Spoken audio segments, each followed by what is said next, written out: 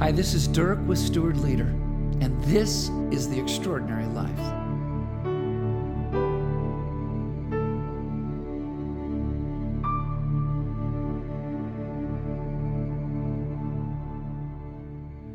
I got a phone call at about 9 p.m. the other night from a friend on his way home. He said, I'm heading home and I'm heading west in the sunset. Can you see the sunset tonight, Dirk?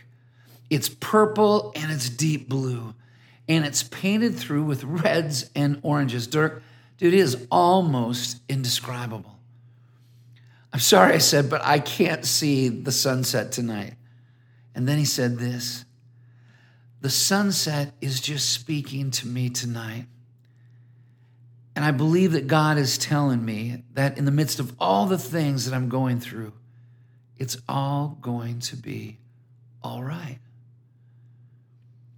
I think all of us have had those moments in which creation speaks to us to bring calm, to bring peace, to bring hope, to bring a message from God. David captures this reality in Psalm 19.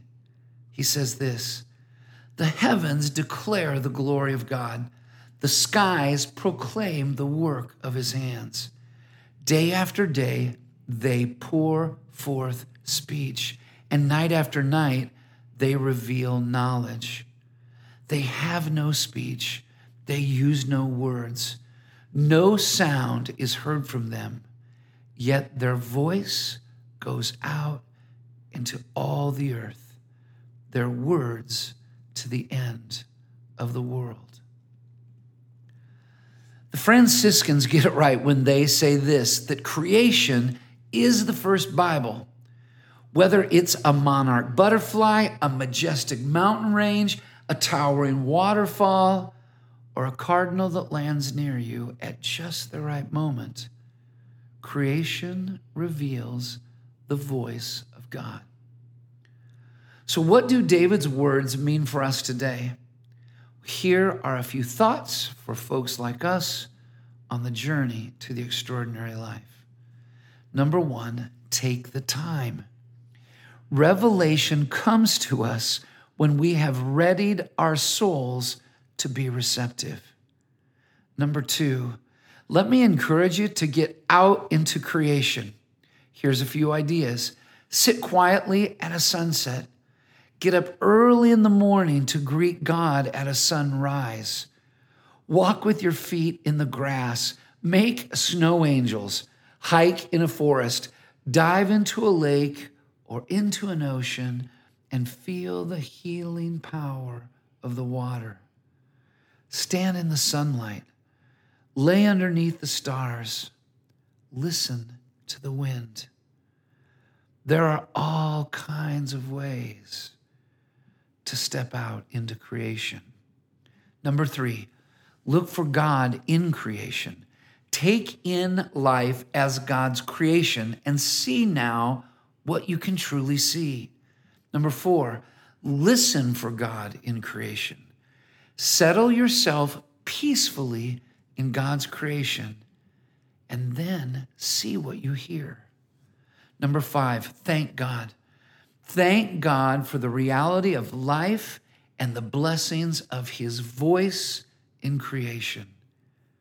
And number six, share what you are hearing. Share your experience in and with God and encourage others to join you.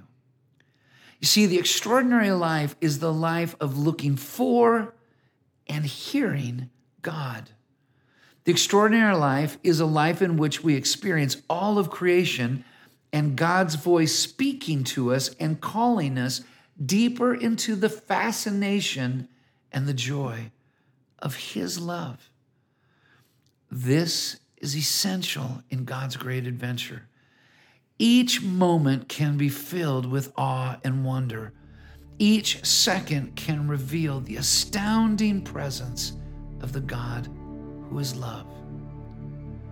So as you consider hearing God's voice in creation, a great place to start today can be the Steward's Prayer.